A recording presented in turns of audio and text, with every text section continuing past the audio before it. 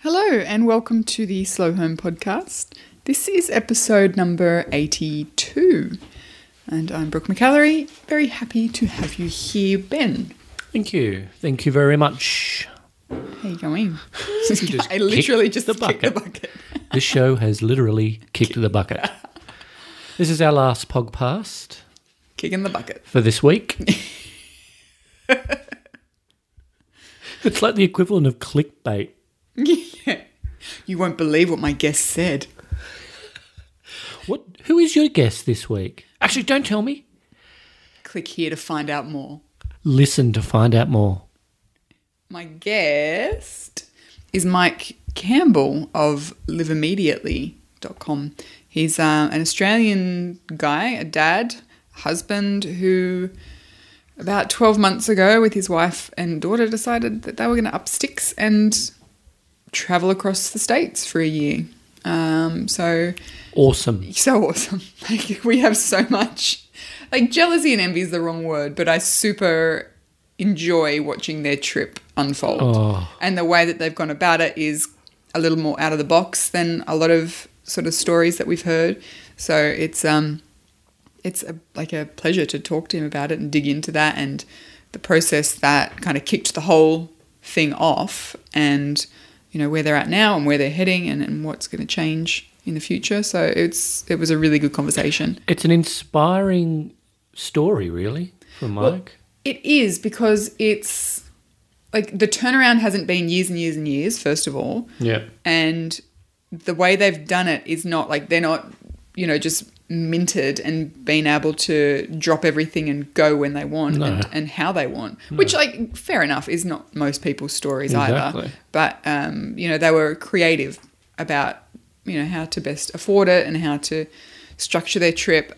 And with that, of course, came, you know, a certain level of flexibility that they needed to kind of approach the trip with. And I really enjoyed talking to him about that, because I think sometimes we get these ideas in our heads, what this kind of change or trip or the lifetime or whatever is going to look like. And they basically said, let's kind of see. Like, let's get steps number 1 and 2 maybe sorted, and let's just see, which I think is awesome. Very cool. Yeah. Very you know, I think it's something that I talk about a lot, both on this podcast and on Let It Be with Kel, that the idea of just sitting with uncertainty and being okay with it and just going, yeah, no, I can see you there and I'm not entirely sure what's happening, but let's go for it. Yeah. Which I think is really cool. So it's what we're trying to do, but I think that he's on another level. But I've actually had this conversation. I've had a conversation with Mike separately. I know. Secretly. He interviewed you for his podcast, which hasn't yet launched, but it will be coming out in the next month or so, and I will be sure to let everyone know when it does, because I think it's going to be excellent. But he interviewed you while we were in Canada, which was kind of cool. Seriously hungover. You're so professional. So that will be a very, very interesting conversation. I can't remember any of it. Kidding. He's a really good guy, and we had a great discussion, actually. Yeah, I haven't heard it, obviously, so I'm looking forward to hearing it. It was your first solo interview. Yep. So I think Mike's got some really awesome interviews already lined up, and I'm looking forward very much to his show launching. So I'll be certain to tweet that out and Facebook it and point everyone in his direction. But yeah, this was a really cool conversation, and I pretty much just want to head off and travel around the States now. I hope you enjoy it. Actually, before I let you go to the next part of the podcast, head over to liveimmediately.com. That's where Mike lives, and you can find all of his social media accounts and everything there. He's a bit of an Instagram user as well. Posting his photos. His photos are spectacular. Yeah, they're sensational. Just as they travel around, and then as they stop in place for a while and get to know it. It's he talks about the dogs that he's pet sitting at the moment in our conversation, and they're pretty rad. Like, you need to go and check them out. So enjoy the conversation with Mike, and I'll see you some other time.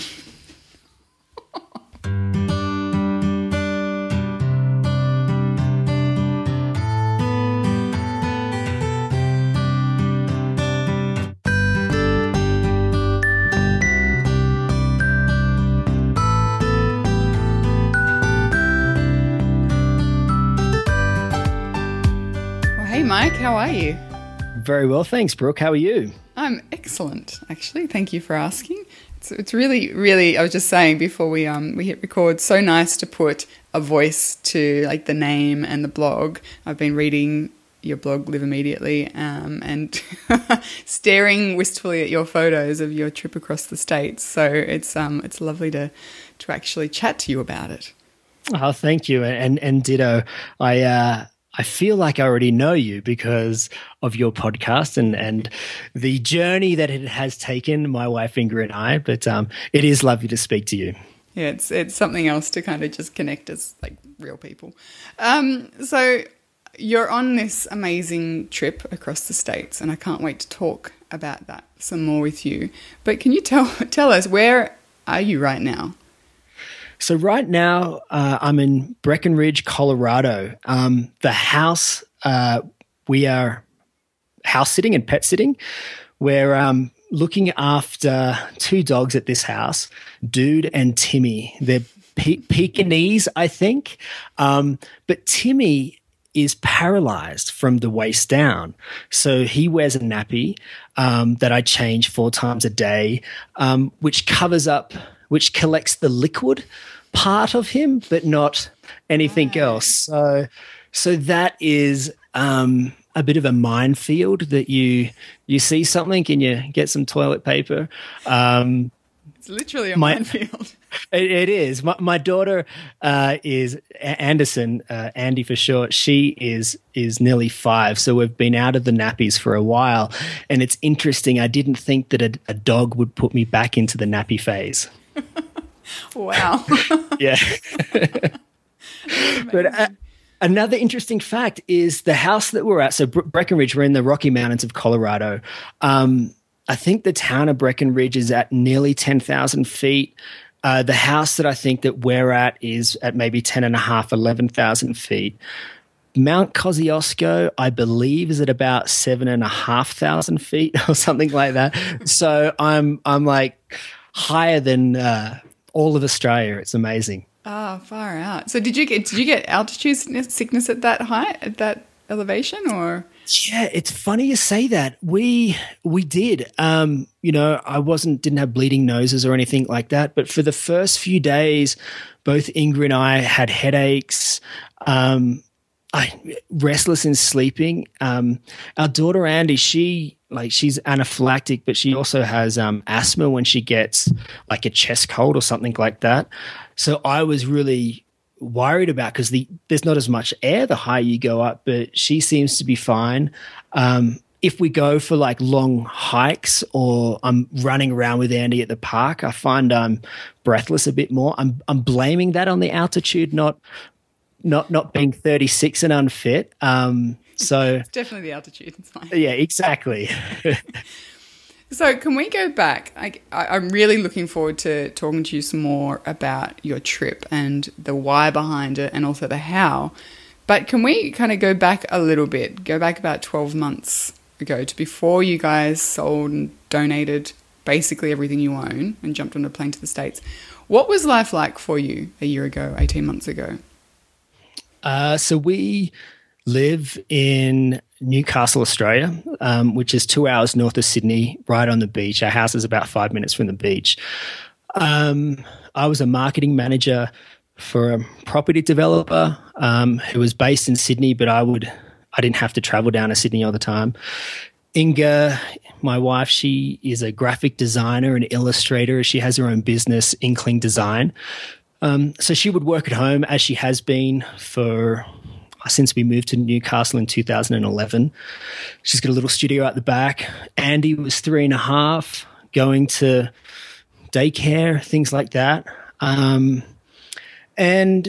then we were kind of just living the normal life. To be honest, I wasn't really loving my job. I felt there was something missing.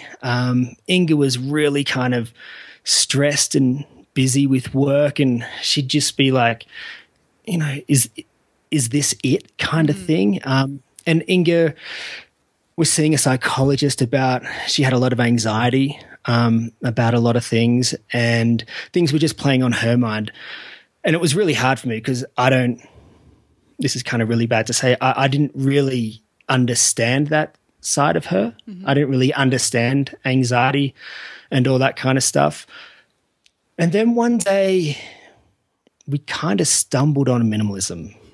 And I kind of don't really like saying that word. I don't see myself as a minimalist or anything like that. But we stumbled on this thing, and it was all about like living with less and purging your belongings and things like this. And so I kind of brought it to the table with Inga. I was like, hey, this is this thing. Do you want to give it a go? And we played the minimalist game where you throw one thing out one day, two the next day, three the next day for a month, which I know you've spoken about before. And Inga kind of went along for the ride.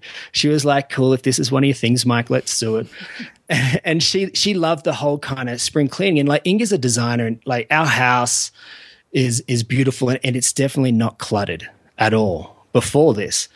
But she was like, great, I've always wanted you to kind of clean certain things, Mike, let's do this. As we went through that game though, it was, and since you're doing, it's each day, there's a process that kind of takes place. And, it really helped Inga's anxiety, and it kind of really changed both of our mindsets on a lot of things. And yeah, that's kind of where we're at about a year ago. Yeah, it's not dissimilar, I guess, to my process, where I stumbled across this idea of minimalism as well, and started out by just letting go of stuff. And it was like a lot of stuff. And it's phenomenal to me, the impact, like a seemingly small decision like that is like, yeah, sure, let's get rid of some stuff.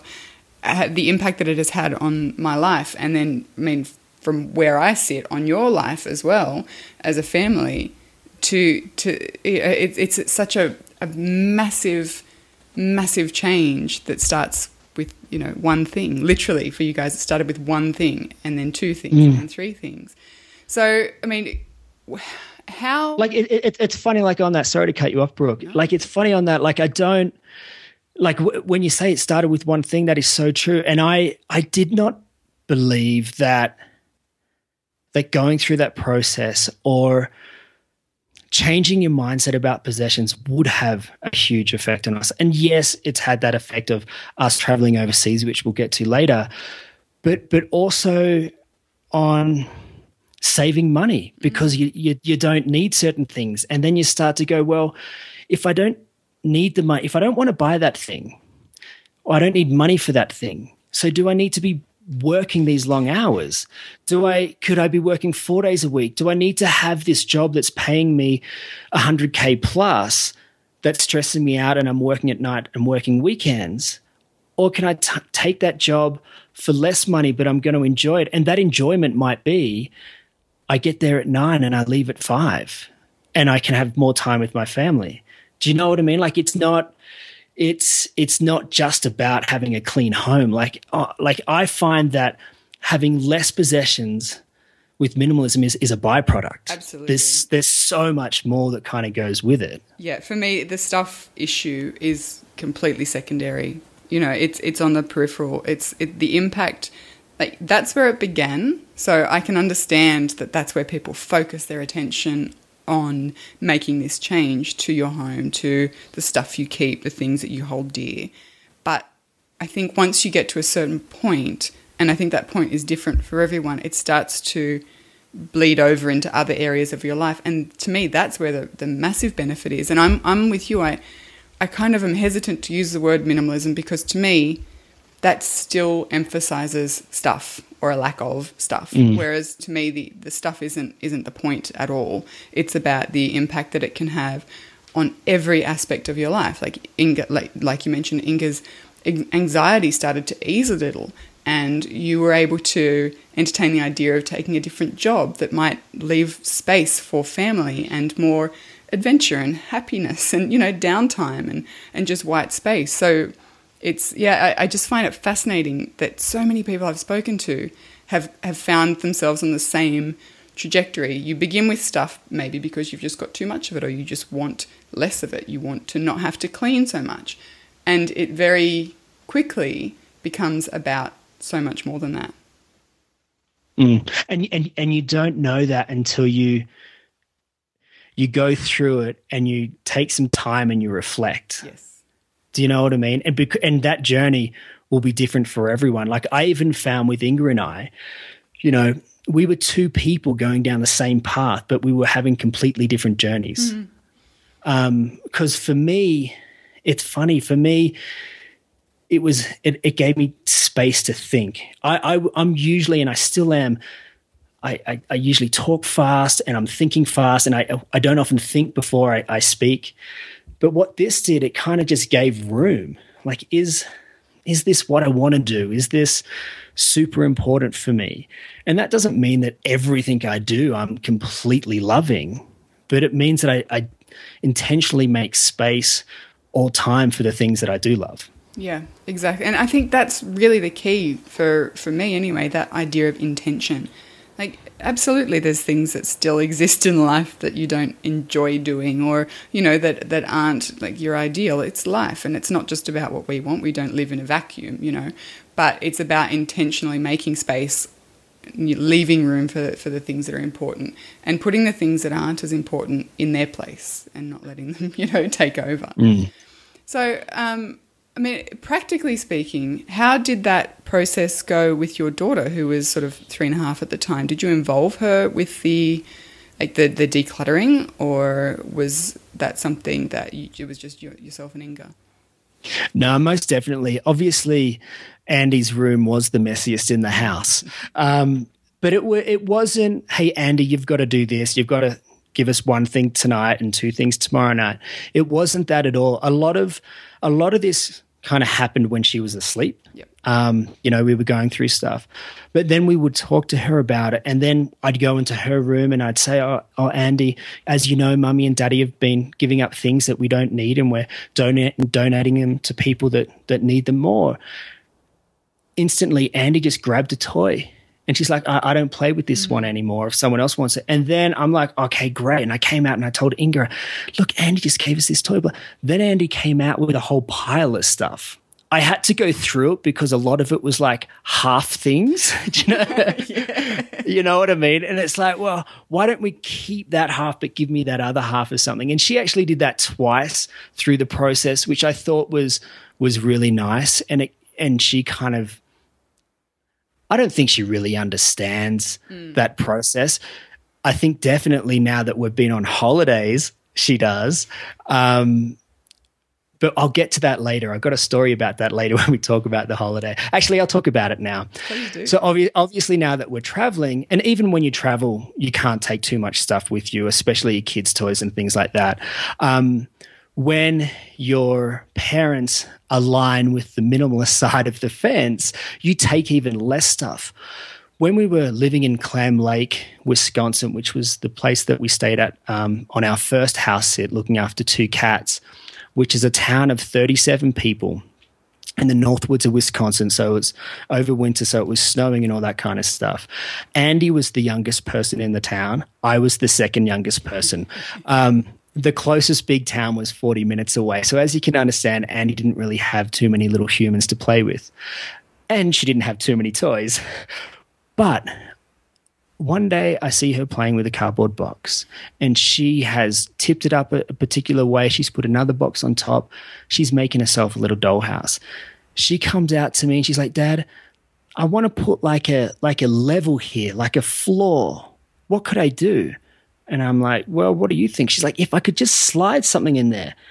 I was like, okay. And so I obviously helped her do certain things, but she came up with all the ideas.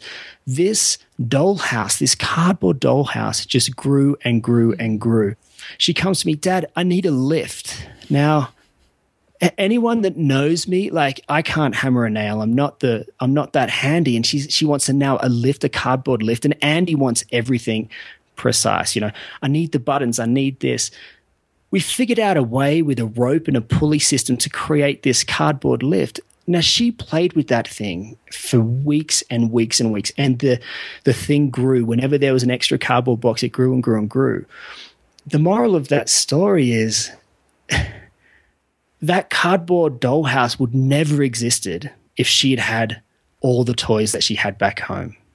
You know what I mean? And I always say that I believe that minimalism isn't about living with less, it's about living with more. And that's a great example of it. Like, she had so much fun with that. Her and I bonding over building this together and coming up with different ideas. You don't have that when you have a room full of toys. Well, I think that's it. You know, their kids are resourceful, and their imaginations, if they've got the space to expand, will do so. You know, and I think that would be an amazing experiment. I think, just to see how kids who, I mean, and I guess it is slightly different because you guys are traveling, so you've got the novelty of new places and experiences and things like that. But still, to just see how amazing their imaginations are when they're given that space and that room to grow. You know, it makes you realize that kids and adults alike need like a hell of a lot less than we think we do in order to be happy. And you also just need to be bored. Yes. Like, amazing things come out of boredom, and even if it is just quietness. I'm a big fan of boredom, like for myself and for my kids. You know, often in the afternoon, I'll just send them outside. Oh, we're bored. Well, find something to do. You have a big backyard. There's gardens to dig in. There's, you know, balls to kick around. There's a cubby house to play in. Like, go and use your imagination. Be bored. And if that's the worst that comes out of it, then I'm okay with that, because guaranteed they complain about being bored for about 3 minutes, and then the next time you check on them, they're engrossed in something. Yeah, that's fantastic. So the your discovery of minimalism and the process of letting go of a lot of your stuff, did you know when you were going through that you wanted to make a change, or was that just something that came to you and you decided that you wanted to try it out? Well, we definitely knew we wanted a change in our life. Traveling to America for a year was definitely not on the table of change. It was just more about, you know, was I happy being a marketing manager? Was that really what I wanted to do? You know, Inga's anxiety, how do we fix this? Do you know what I mean? That we knew something needed to change. What needed to change, we didn't know what that was, and what it was going to change to, we didn't know what that was either. But the process kind of led us down that path. Inga has always wanted to live overseas and work overseas, and America was always on the list of that. And, you know, in 2009, we had done a road trip from Austin, Texas to New York for a month, obviously before Andy was born. And I proposed to Inga when we were in New York in 2009. So both of us have been to America before, and you know, we love the country. And one day she was just like, and she'd said this to me before, Mike, why don't we just go live overseas for a year? But previously I was like, no way, we can't do that. I've got a job, we've got a house, we've got a mortgage, we've got to work hard until we're 65, and then we're going to retire, and then Inga will do whatever you want to do. And after we were going through this process, obviously she hit me up when I wasn't loving my job. We were in a position, you know, we moved to Newcastle when housing prices were good to buy, so our mortgage was kind of low. And she hit me up. She's like, why don't we just go somewhere for a year? Why don't we go to America for a year? I was like, okay, great. And then I'm straight away, how are we going to afford that? How are we going to do this? How are we going to do that? Blah, blah, blah. But never once did we say, like, what are we going to do with our stuff? Yeah. You know, like we said, yeah, what are we going to do with our mortgage? And we worked through all of those, you know, how are we going to kind of get through this? And then once we decided, okay, cool, we really want to do this. What are we going to do with our house? Okay, we're going to have to rent it out, blah, blah, blah. How are we going to afford this? Obviously, affordability was a big thing. There was no way that we could just travel around America for a year paying for everything. Yeah. With Inga's work, we could take that with us anywhere there was internet connection, but we couldn't then kind of rent an RV, which was kind of the affordable way of doing things because we wouldn't have internet connection in the RV and stuff. And we landed on house sitting and pet sitting. And we were like, well, these people need someone to look after their pets. We need a home. This is going to kind of work really well. And we were like, we'll just do 4 months somewhere here, 4 months there, 4 months there, 4 months there. This is going to be the best year. And we thought it was going to be super easy. Wow. That was a rude shock. It was really hard in the sense of you don't get to choose where you want to go. And it's hard to find places. Do you know what I mean? Yeah, absolutely. We were searching. We Googled and went house sitting, pet sitting, and the two websites that we used were trustedhousesitters.com and housecarers.com. So we paid, I think, $100 for one and $50 for the other, created some profiles about us that, we're professional couple in their mid-30s with a young daughter wanting to go on an adventure, blah, blah, blah. Own our own home, so we understand looking after yours. And for 3 months, I was emailing people every night, trying to kind of sell my family, spruik my family. And it got to the point where we were like, this isn't going to happen. But we had already emotionally departed, you know what I mean? Absolutely. And then I was like, okay, we want to do this. We can't afford accommodation. We're trying this house carer stuff over here. What's another thing we can do? And then I started to go, okay, what are affordable countries to go to? And I, obviously Bali is close to Australia. So we looked at that and I started researching like renting an apartment for a year in Bali. Like, is that the option that we're going to do? If you want to know, you can get a 2-bedroom condo for about $8,000 US a year.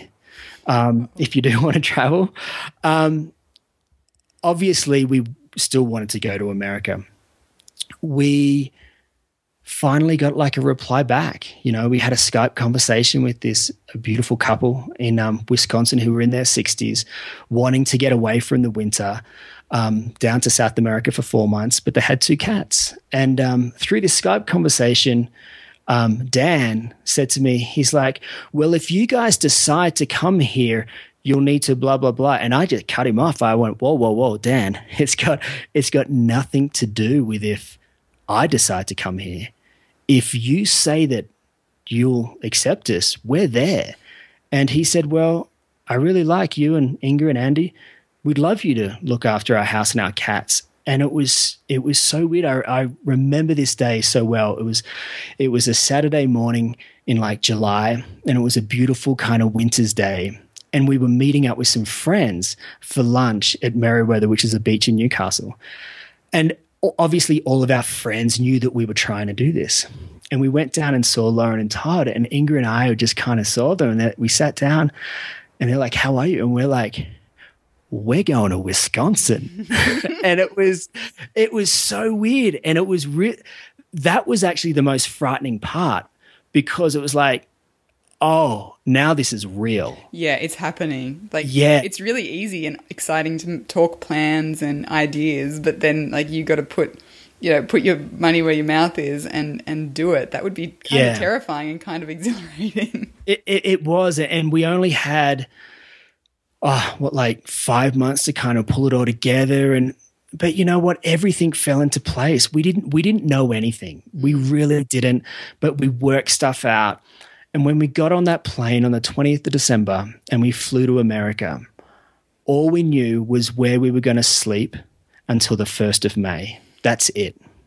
We didn't have anything else planned, but both Inga and I had said to each other, if we come home on the 1st of May, because we can't find any others, it's still going to be worth it. Mm. Do you know what I mean? Like it's a 4-month holiday, and that's kind of how we saw it.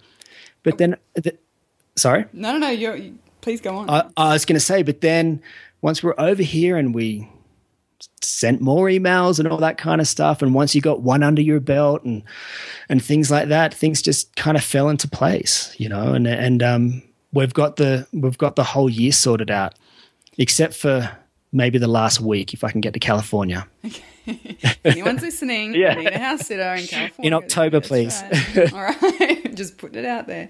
What I love about that, though, is that I think sometimes people hear these stories about people making these enormous changes to their lives and, you know, from the outside, particularly once it's already happened or in the process of happening, it looks easy, you know, and even if you're really open and honest about the process, it looks so much easier than the reality. It's like anything, you know, anything difficult. If someone on the outside is looking in, they don't see like everything that's involved in it. And what I loved is that it wasn't easy and it wasn't straightforward, and you didn't wait until you had all the answers. Like you waited for, you know, an integral piece of the puzzle to fall into place. But after that, it's like, let's just do it and see. And, you know, you put faith in the process, and you put faith in the fact that you're making this decision for really good reasons. And if it doesn't work out the way you're envisaging, then that's okay too. But I think so many of us wait until everything is aligned perfectly for us to say, yep, let's go, let's do it. And you guys didn't do that. Like, there was enough alignment, there was enough, you know, synergy, there was enough reason, but you didn't wait for everything to line up and say it. Because I actually don't think that happens very often in life, where everything is perfectly aligned and easy and we have all the answers before we jump in. Do you? I don't think it ever does. But the funny thing is, I think that part of me probably was that person before. Part of me I was very much a let's put all the ingredients on the table and then I'll start to bake the cake. You know what I mean? Let's, you know, give me all the details and then I'll give you my opinion, because I was worried about being wrong. You know what I mean? And with this journey, I didn't know what was right and what was wrong. And I think that was the beauty about it. And another thing that we did was we didn't really think too many steps ahead. So we knew that we needed to find a place to live to make this happen. Once we got that, then we had to look at plane tickets. Then we had to look at visas. Then we had to look at, you know, warm clothes. Then we had to look at what we were going to do with our house and all that kind of stuff. But we didn't do it all at once. Yeah. Do you know what I mean? We kind of went stages by stages, and then it felt like we only had this one task in front of us that we had no idea about, instead of 20 tasks in front of us that we didn't have any idea about. I think, and that's really key. I mean, in this kind of decision, absolutely, but in lots of different changes that we make in life, like we so often look at where we are now and where we want to be, whatever that destination is. And it's so overwhelming to think about the 50, 60, 1,000 steps between here and there that we kind of get overwhelmed by the enormity of that whole process. Whereas what you guys did, and what I think time and time again I'm hearing and have experienced myself, if you can see the step in front of you, just take that one. And then the next step will become clearer as you get closer to it, you know. And I think that requires a certain amount of like sitting and being okay with uncertainty as well, which I think a lot of us struggle with because we do want to know the answers. But how do you think you became the person who didn't need to see every step of the way before you took the first step? I think because the sea in front of me was so unknown. But it was really interesting what you said there about like sitting with the uncertainty. Now, minimalism creates space. And what you fill that space with is up to you. And sometimes that space can be to sit with things and to think about things. Do you know what I mean? And it's really weird. And I love it how you said it. It started with one item that we got rid of. And it's funny, I really can tie everything kind of back to that in a bizarre kind of way. But I think too, for Ingrid and I, we just took it one step at a time. We didn't know. And sometimes we thought, okay, once we do this, we'll then do that. Well, once we did this, we realized that that was actually different to what we thought. Do you know what I mean? That second step is different once you take that first one. Yeah. But I don't know. It's been an amazing journey. But I think another thing is that we often think that our current self, our present self, isn't as good as our future self. Our future self is always going to be better. And I've just started to think about, well, what was it that I wanted to do when I was, say, 20? You know, I would have loved to be married, have a child, and live 5 minutes from the beach. You know what I mean? And I've got that now, but we forget what our past self wanted, even though we might have it as our present self. Yeah. And I think that's part of that is it's evolving and learning and you know, the world opening up a little to us and seeing what other possibilities there are. But I think the other part is kind of getting to know ourselves better as well. But I think there's so much there because, you know, yeah, it really begs the question. I mean, we could just constantly be seeking out what it is that we think that we're wanting when what we've had was it, you know, as well. So it's an onion, I think. You just keep peeling layers. So one of the things that I absolutely love about the way you guys have chosen to travel is that you're obviously going in a slow way. You're traveling in a slow fashion because you're parking yourselves in places for, you know, a month, 3 months, 4 months at a time, and you're having incredible experiences. And that's the way that Ben and I love to travel as well. Like, we'll go to a place and stay, you know, we'll base ourselves there for 2 weeks or 4 weeks and just experience the area around us, get to know it like a local rather than, you know, try and tick off every single thing on the bucket list of that country or of that area. Do you ever struggle, though, with the opposite side of slow travel? Do you ever fear that you're missing out on all of those experiences that may be close enough to, you know, to get to, but because you're traveling slowly, you don't? Do you ever worry about that? Nah, not really. Like, it's funny that you say that because we've just come off a 3-week road trip coming from one house sit to another. And even in that 3-week road trip, we had 2 1-week blocks that we stayed in particular places, and there were other kind of days, travel days throughout. And we stayed in those 1-week blocks because we like to kind of settle and go to a coffee shop twice. Yes. Do you know what I mean? Yes, and kind of start up a little bit of a conversation with people, and you're back there a few times, and it's like, oh, we're off now. See you later. But it was good to kind of have a little friend, even if it was just a fleeting moment.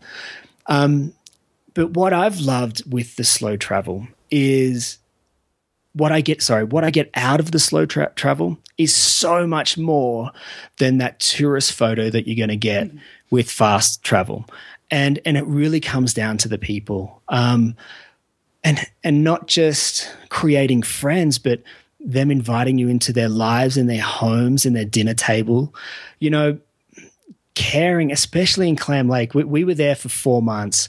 And the people that we met, you know, as I said, Andy was the youngest, I was the second youngest. The median age was probably 65. But Andy, she just lit up that town. And the people that we met kind of through Andy was just amazing. And I think that the depth is so much better than the breadth. And you really only get that by taking time. Oh, I agree. You know, to go deeper and to, like you said, something as small as going to the same coffee shop a handful of times and saying hello and someone recognizing you. I just think that there is something there. And you're right. It's about people. It's not about the actual coffee shop, unless, you know, it's really good to find good coffee in the States. I will admit that. But, you know, it's about the people and the connections. Do you think that traveling with your daughter makes it easier to connect with people? So I'll start by saying we travel with a child, not children. So I'm sure having multiple children would be a little bit more challenging. Andy's at a great age. Yeah. She's 4.5. She's curious. You know, she knows how to go to the toilet and do all that kind of stuff. You can kind of reason with her. You know, we don't go out late, but I haven't done that for 4.5 years, so that's nothing new. But what I love about Andy is that when we were back home, and she's still a little bit like this now, she's a little bit shy at first, but with people her own age, I think living in Clam Lake with a lot of older people and being around us all the time, she's really will go somewhere and it doesn't take long for her to kind of sit on somebody's lap, a complete stranger, or go up to someone and say, I love that hat of yours. And all of a sudden she's having a conversation. We then obviously have a conversation with Andy's new friend, but we also, everyone in the room kind of sees this and the room just changes, all because of this 4.5-year-old little girl. And I love that. And so for me, and I'm obviously spending a lot of time with Andy, like her and I'm with her from sun up to sundown pretty much. And so we've kind of created a great little bond. And I personally love traveling with her. Yeah, I mean, we've never felt anything other than incredibly lucky to be able to travel with our kids. And, you know, like there's challenging days, of course, but I think that goes for adults and children alike. You know, everyone gets tired. Everyone gets kind of cranky or jet lagged or sick or sniffly or whatever. I don't think that's got much to do with the fact that they're kids. I think it's just the fact that they're human, you know. But we agree. Like, I think traveling with kids also, I think you need to take it slower just by default because they walk slower and they're interested in the tiny details that we would just shuffle straight past, and they ask questions and they pat the dogs and, you know, they want to go on wildlife walks and, you know, they want to sit and watch the actual snowflakes fall onto their gloves and things that we would probably not pay as much attention to if it wasn't for the kids. I just think traveling with kids, if you're able to do it, is so rewarding. And I think the other thing about slow travel is it doesn't need to be like an extended period of time either. I think sometimes people listen to me talk about it and they're like, but I don't have a month, you know, I have a weekend, I have 4 days, I have like a school holiday period, something like that. How do you think that we could adopt the idea of traveling slow into a small period of time? See, I reckon, and it's funny, I've been writing something that I'm toying around with at the moment, and it all comes down to being a tourist in your hometown. And where I had that connection was once Inga and I decided that we were going to go away, we then kind of just discovered these things in our hometown that had been there all along, but we were in that kind of tourist mindset. And we just started doing these things together, and obviously with Andy, and it was great. And I think the slow travel on a shorter time frame again comes down to that mindset, not going to an area and wanting to see everything, actually kind of going to an area and just letting what happens. So you plan, let's say it's for a week, you plan arriving and departing. And you just let what happens in between. I love not having concrete plans. It's funny, I never used to be like that, but over the years I've become more and more, it appeals to me more and more to not have plans and to explore and go down the street that you wouldn't have driven down or get off the highway, as you've written about recently, you know. And really don't be afraid to just stop and get out and go for a wander, and you just have absolutely no idea what's just off the well-traveled path. I think that's really, really good advice. I think what the problem is sometimes is that we're always so busy. And so we feel on holidays we need to be busy too. If I don't pack everything in, then I haven't got my money's worth. Where sometimes if we take stuff out, that's actually where the gold nuggets are, in that space. It's like traveling minimalism, really. Yeah, exactly. Take out the clutter and the excess, and what you've got left is the really good stuff. It's true. Like when you think about it, like a holiday, we go on holidays really to spend more time with our family. We can hopefully shut off the email and shut off work, and here's a time as a family we can kind of have concentrated time. But then we try to fill it in fill every little nick and cranny. Like my parents, a bit of a segue here, but my parents have a caravan, and my parents live in Castle Hill, Sydney, where I grew up, and they take their caravan for 3 weeks to Narrabeen. For the people that don't know, Castle Hill is probably about 30 or 40 minutes away from Narrabeen. They're both in Sydney. Narrabeen Caravan Park is right on the beach. It's a beautiful caravan park. If you go to that caravan park in January, the majority of people in that caravan park are from the northern beaches, which is the area that Narrabeen is in. There's one guy who lives 4 doors down, and he goes in there to the caravan park for 3 weeks of the year. And he does that because if he sits on his doorstep, no one says a word to him. But if he's in the caravan park, people will come back and like have a conversation with him. The people that my parents, this is a long segue, but the people that my parents have their caravan next to have these 2 girls. Now these guys, this family used to travel up to Queensland and go to all the amusement parks. And it used to cost them a bomb because the kids always wanted an ice cream, or they want this or they want that. In the caravan park, they're playing with the other kids. They don't want anything because they're making their own play. There's that space for them to do what they just want to do, whatever it is that day. And I think that is the slow travel. It is just allowing space for things to evolve and for the kids to kind of do what they want to do. Exactly. I love the story of the man who lives 4 doors down from the caravan park. But how true is that? I mean, our mindsets are so different when we're in holiday mode that we will stop and we'll have a conversation with a stranger and not worry that they want something, or, you know, that that there's going to be any kind of like, you know, impact on our life. Like we're so busy when we're in day-to-day mode, and then he moves 4 doors up and people will sit and have a conversation with him. I think that's really beautiful, actually. But it's so true. I've witnessed it so many times over here, and this is what I say when I say I love people. The Clam Lake post office, right? I remember a day I'm in that post office.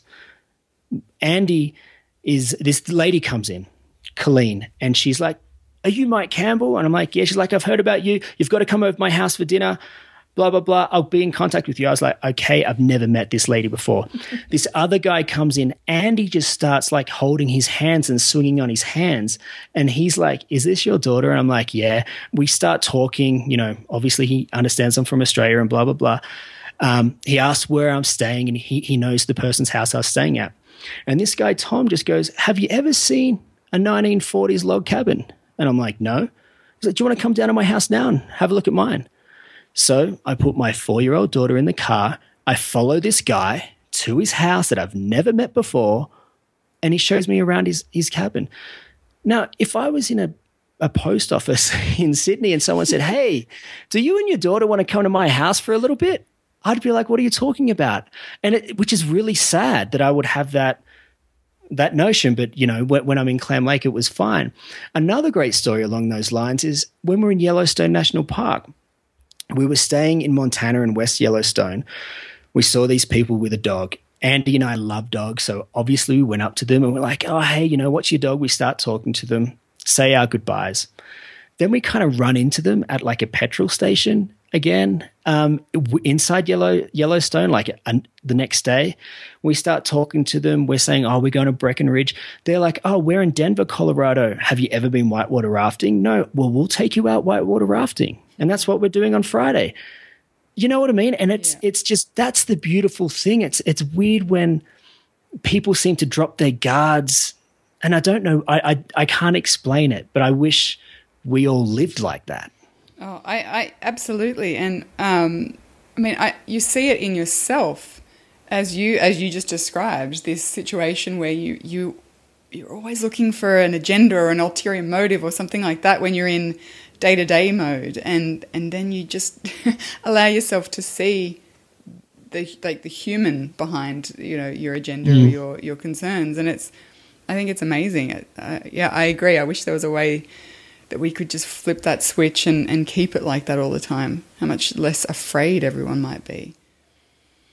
100%. Yeah, I think before we go, and I could chat to you about your trip for literally hours longer, mostly because we just want to like jump in our suitcases and join you.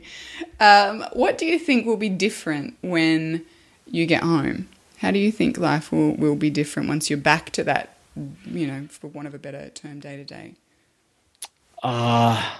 The what am I going to do when I get home question that I've been avoiding for so long. Sorry. I think what's going to be different is obviously the way that Inga and I approach certain things. I think what's going to be really hard, and I'm going to be 100% honest here, is, financially what I will do when we get back home. Because, I've learned so much being over here about myself, about the family, about what I value in life and things like that. But over here we can survive off Inga's company. And that's, okay, I'm just going to segue again a little bit. With this whole big life change, it wasn't as expensive as a lot of people might think. And what we did, if you look at your household expenses and you write all your expenses down, all your fixed costs down and what you spend kind of each month, and then you go, well, if I wasn't living here or if I didn't have that thing, would I still have that expense? So, we had a household budget of X. Once we kind of cut out our insurances or our car payments or our mortgage and things like that, all of a sudden we were, a sixth of what it was. So where I was going with that was, before you think something's too hard, actually do a little bit of the homework and you might think it's a lot easier. But that meant that we can survive off, Inga's company over here, but we can't do that back home. So what I do when we get back home, we'll see. But it'll be really interesting. I'm excited and scared to see where that chapter unfolds.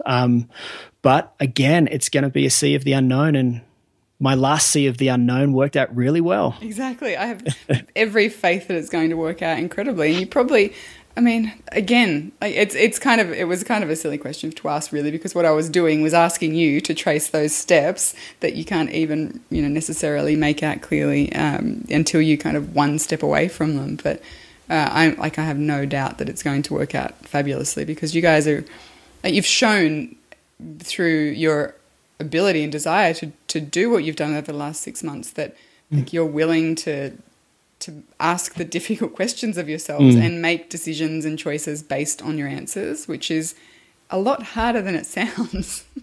So I think it's going to be really exciting to watch what happens with you.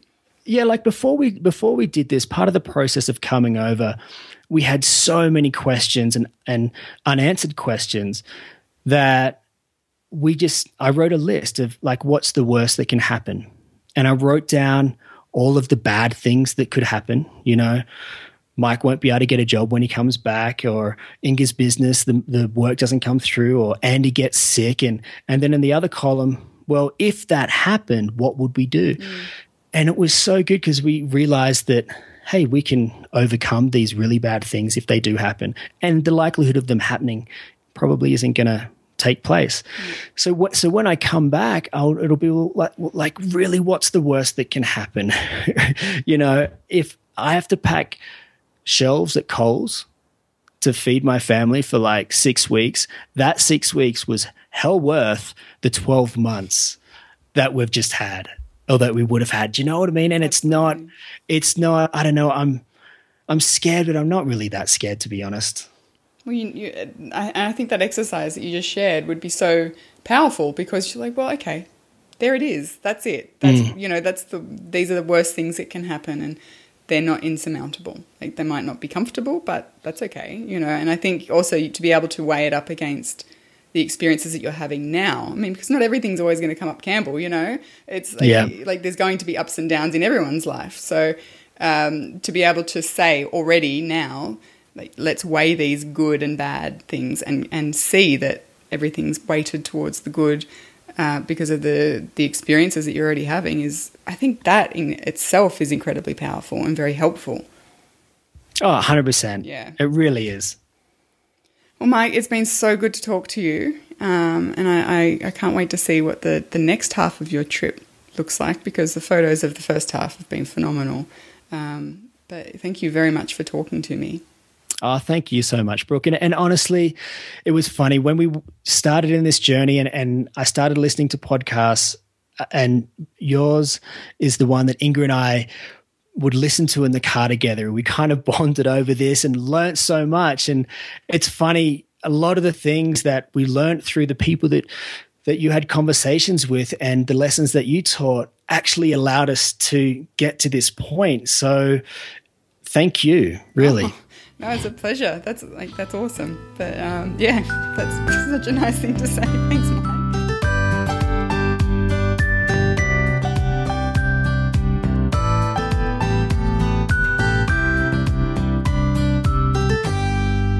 Jackrabbit FM. For your ears. Who is that? Hi, podcast.